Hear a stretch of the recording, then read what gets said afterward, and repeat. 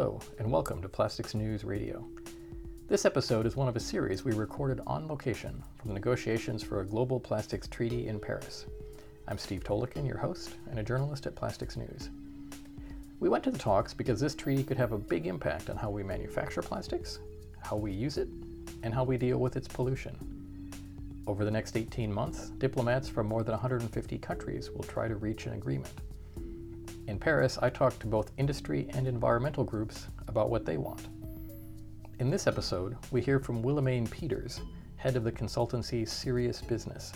She says the treaty needs to push the world away from virgin plastic and into what she calls real recycling and other packaging models like reuse and refill.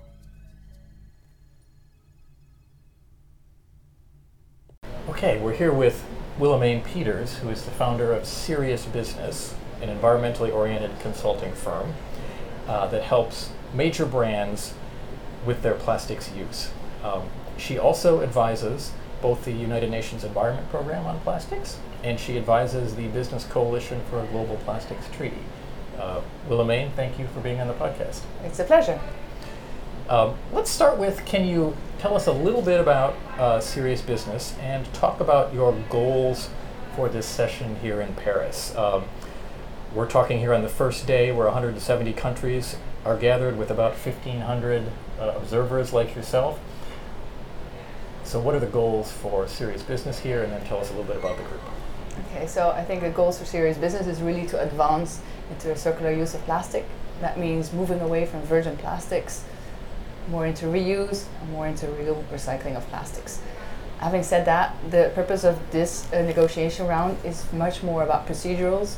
So our objective is to get delegations ready and more knowledgeable on the topic of the draft text that will probably be coming out of this. So there's going to be a draft text that needs to be agreed upon. So there's going to be negotiations going on between this one and the next meeting. And I want to make sure that countries do understand the topics a bit better and what can already be done. Okay, before we talk about what you see countries needed to do to understand the topics better, can you just tell us a little bit about Searious Business? Sure. So Searious Business helps major brands to make their plastic use more sustainable. That means that, for instance, in packaging, we help the companies to make a comparison between the different materials needed, if that could be a reusable, for instance, or if it could be a single use, but then what kind of material should be, and then also how to make sure that it stays in the economy and outside of the environment. And that's how we typically advise, but also support the implementation of specific schemes. Okay, you said a minute ago, you want to help inform countries about the issues. What are the key things that you feel they need to be informed about? Yeah, what I see is that some companies actually are quite front-running, but they need a level playing field. So they need to have the right extended producer responsibility scheme in. They need deposit return schemes. They need some kind of infrastructure and a standardized and harmonized approach, ideally across countries. Otherwise, it's really not doable, especially for the multinational companies. And that's what we try to have also through this treaty. In order to do so, countries need to understand that businesses also call for strict regulations, so the playing field is clear and that they can have a business within certain boundaries, making sure that plastics don't leak into the environment. And I think in order to do so, countries need to understand what's needed from the business side to make it work. You've made a couple of points in some of your writings about the global treaty. You've talked about the importance of reduction and how we can't really recycle our way out of this problem. And you've also talked about how we need to reduce use of virgin fossil plastics to stay within that 1.5 degrees Celsius warming target for the global warming treaty. And you've also talked about the need to prioritize the elimination of problematic plastics. Can you talk about both of those elements? Sure. So indeed, I think there's a big challenge ahead of us. Actually, it's more like a crisis, because as we've seen, the plastics industry has not been controlling the use of plastic in such a way that it's not leaking. So now it's up to countries to have stricter regulations, but also clear measures in place to make sure that the plastics don't just end up in our environment. Doing so, you can only talk about some kind of management of plastic if you know how much is with the Earth's population growing and the consumption patterns also growing, it really is essential that we look at the way we use materials, especially plastics. Plastics are typically used only once, have a very short lifespan, and having that uncontrolled is something nobody wants. So I would say there needs to be a cap on virgin plastic production. Having said that, that means that that is a big implication, because it needs to change our consumption and production patterns. And I think that's still a big challenge, at least for the producers of virgin plastics, to make that shift. However, we do see that other players within the plastics industry and using plastics, they are ready for that change, and they're really also investing in innovative techniques. So that means that you're moving away from virgin plastics, looking at other sources, other materials, but also switching much more into reuse.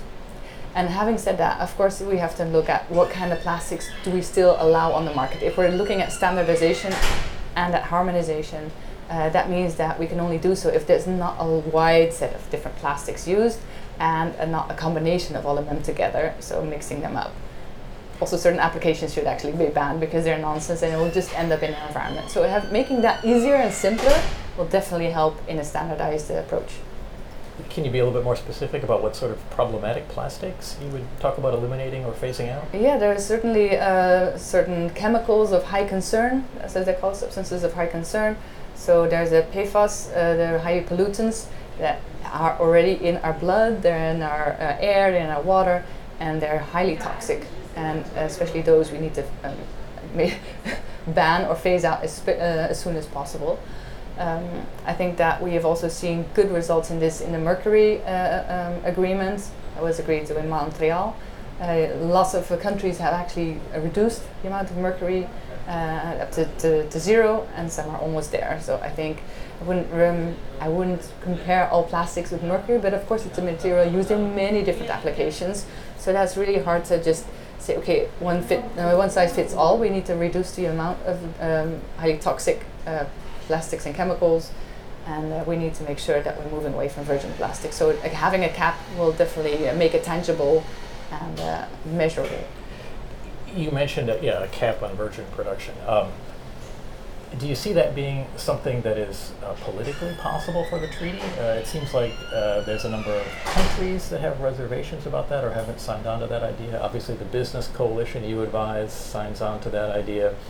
The High Ambition Coalition of countries in the treaty, about 55 of them, have endorsed that concept. But do you see that as something that is politically possible in the negotiations? I would say I'm optimistic because we see that not doing anything will just create a lot more costs eventually for society. I do see that some countries are not there yet. So there's lots of work to be done, both for the High Ambition Coalition for countries and for the Business Coalition for highly ambitious companies. And I think it's great that they have already stated their ambitions and saying there needs to be a cap on virgin plastic production and showing the way how to do it. And that will enable others to also get on board and understand that reasoning, and making sure that also countries understand that they're not just killing an industry in that way. No, they're actually giving space to a new way of business where there's lots more green jobs being created, and also growth coming from that. The plastics industry makes a number of arguments against a production cap. Some of them being, for example, that you would be concentrating production in countries that currently have lower environmental standards, let's say the United States or Europe, that you would be pushing materials use into alternatives that may have a higher greenhouse gas impact than plastics. I mean, that's a common argument or common concern you hear from plastics companies, is that, and this I think gets into your point about you were arguing for reducing plastics use to stay within the 1.5 Celsius global warming targets. The plastics industry will argue that plastics use has a lower greenhouse gas impact than a number of alternatives, particularly around single-use plastics, and that we need plastics for electric vehicle transition, we need plastics for solar power. Things like plastic pipe will help the UN meet its sustainable development goals for, let's say, clean drinking water. So those are some, as someone who is follows this topic very closely. What do you think of those concerns? I would say these are rhetorics from 10 years ago. We're really not asking for a cap on plastic production, asking for a cap on virgin plastic production. There's lots of ways to move away from virgin plastics, not just through recycled content, but also having CO2 as an input. There's lots of innovative technologies that simply now don't make it because virgin plastic is heavily subsidized. It's too cheap to be able to compete with all the others. So then there's no level playing field there. Besides, I think that if you're having the argument that if you don't do it, others will make a mess because they're based in different countries, I don't think it's a very strong argument. I think you need to be seeing that the profits these companies make, the virgin plastic producers make, and the oil companies currently make, they're high enough to invest heavily in R&D, and a lot more than they're doing now. So I think the means are available.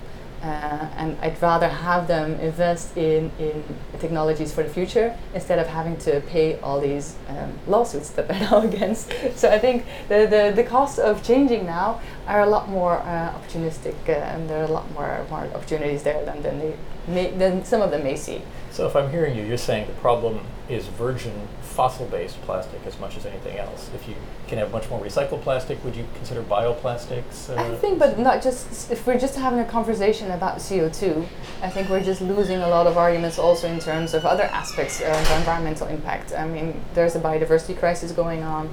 I'm not saying that we should replace plastics by single-use paper, for instance, not at all, because we'll have the whole deforestation issue. There's life cycle assessments in order to make a good comparison, and just replacing virgin plastics with bioplastics is not going to cut it, and that's why we say we need to have a cap on the virgin plastic production side, and also making sure that we can move away from the current way of production. I think that's the most essential. There's lots of movement going on in the terms of degrowth, so making sure that the growth in population is going to be decoupled with the growth in consumption. This is something that some companies still need to embrace and integrate in their business models. I really liked the speech from Macron this morning at the opening of this conference, where he also acknowledges the same and stating that consumption and production patterns need to change. And it's easier said than done, but I think time has shown time and again that the front runners in the circular economy, as you say, they will actually reap the benefits, and there's a lot more potential in green growth than in the old-fashioned fossil fuel industry. Okay. You've written about some of the challenges as well to what we might call the green growth of plastics recycling. You attended the Plastics Recycling Europe trade show in early May, and full disclosure, that trade show is organized by the company that owns Plastics News, but coming out of that event, you wrote about some topics regarding recycled plastic that need more scrutiny or attention. You talked about the health implications of recycled plastics and chemical additives. You talked about the amount of recycled content being used right now is, quote, still marginal. Can you expand a bit on those points or the economic challenges that plastic recycling faces?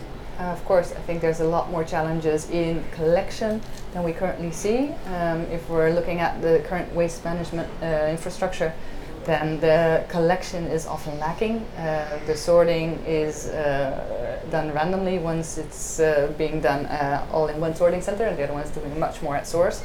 We see actually, if you're looking at health implications, if you're having as much closed loop systems as possible, the amount of contamination goes down. So it's much healthier and safer to use recycled content. I think that's a growing concern. Scientists have increasingly showing results that plastics and chemicals are ending up in our bodies and having direct implications on entire ecosystems. So we need to be very prudent with that, if you ask me. At the same time, if we're looking at the recycling industry and those that have invested heavily to produce recycled content at scale, all of their worries are that nobody is buying the recycled content. So I'm very happy with more and more companies adopting global design rules or making sure that their packaging, for instance, is recyclable, but not buying recycled content then just makes it a farce, because you can only have a circular economy if you're also recycling your content and then using that recycled content again. So making sure that that's a closed loop. And I think that is the key to having this system run. Okay, well, thank you, Willemijn, very much for joining us. I have one final question. We're obviously here at the negotiating session for the Global Plastics Treaty. You've written, for example, that we should make it more expensive to use single-use virgin resources. I want to ask you, do you think we're putting too much attention on single-use plastics? Should a treaty discussion like this look at all single-use materials? I think plastics is a really good way to start tackling the issue of single-use materials, especially single-use disposable materials. I think having a treaty dedicated to plastics is a really good sign, because then at least you're focusing. If you're looking at the application range of plastics, it's so diverse. You have fishing gear, you have packaging, you have textiles, paints, tires, medical devices, it's in almost everything. I think if we can put this right, it's a really good blueprint for all other materials. If we're going to dilute it with having a discussion on all materials, we might not have might not have a treaty at the end of next year, which is already quite ambitious. I think having this treaty now on plastics is good. I just want to highlight that we shouldn't just move away from plastic and then moving into materials that have an even higher environmental impact. So making sure that we don't cause one other catastrophic crisis with the other. So I'm happy to see if we can use these efforts in plastics to also tackle consumption production patterns with other materials. All right, well, thank you very much for joining us. Thanks for having me. This has been a Plastics News production. For more on the Global Plastics Treaty and other stories on plastics public policy matters, visit us at plasticsnews.com. And thanks for listening.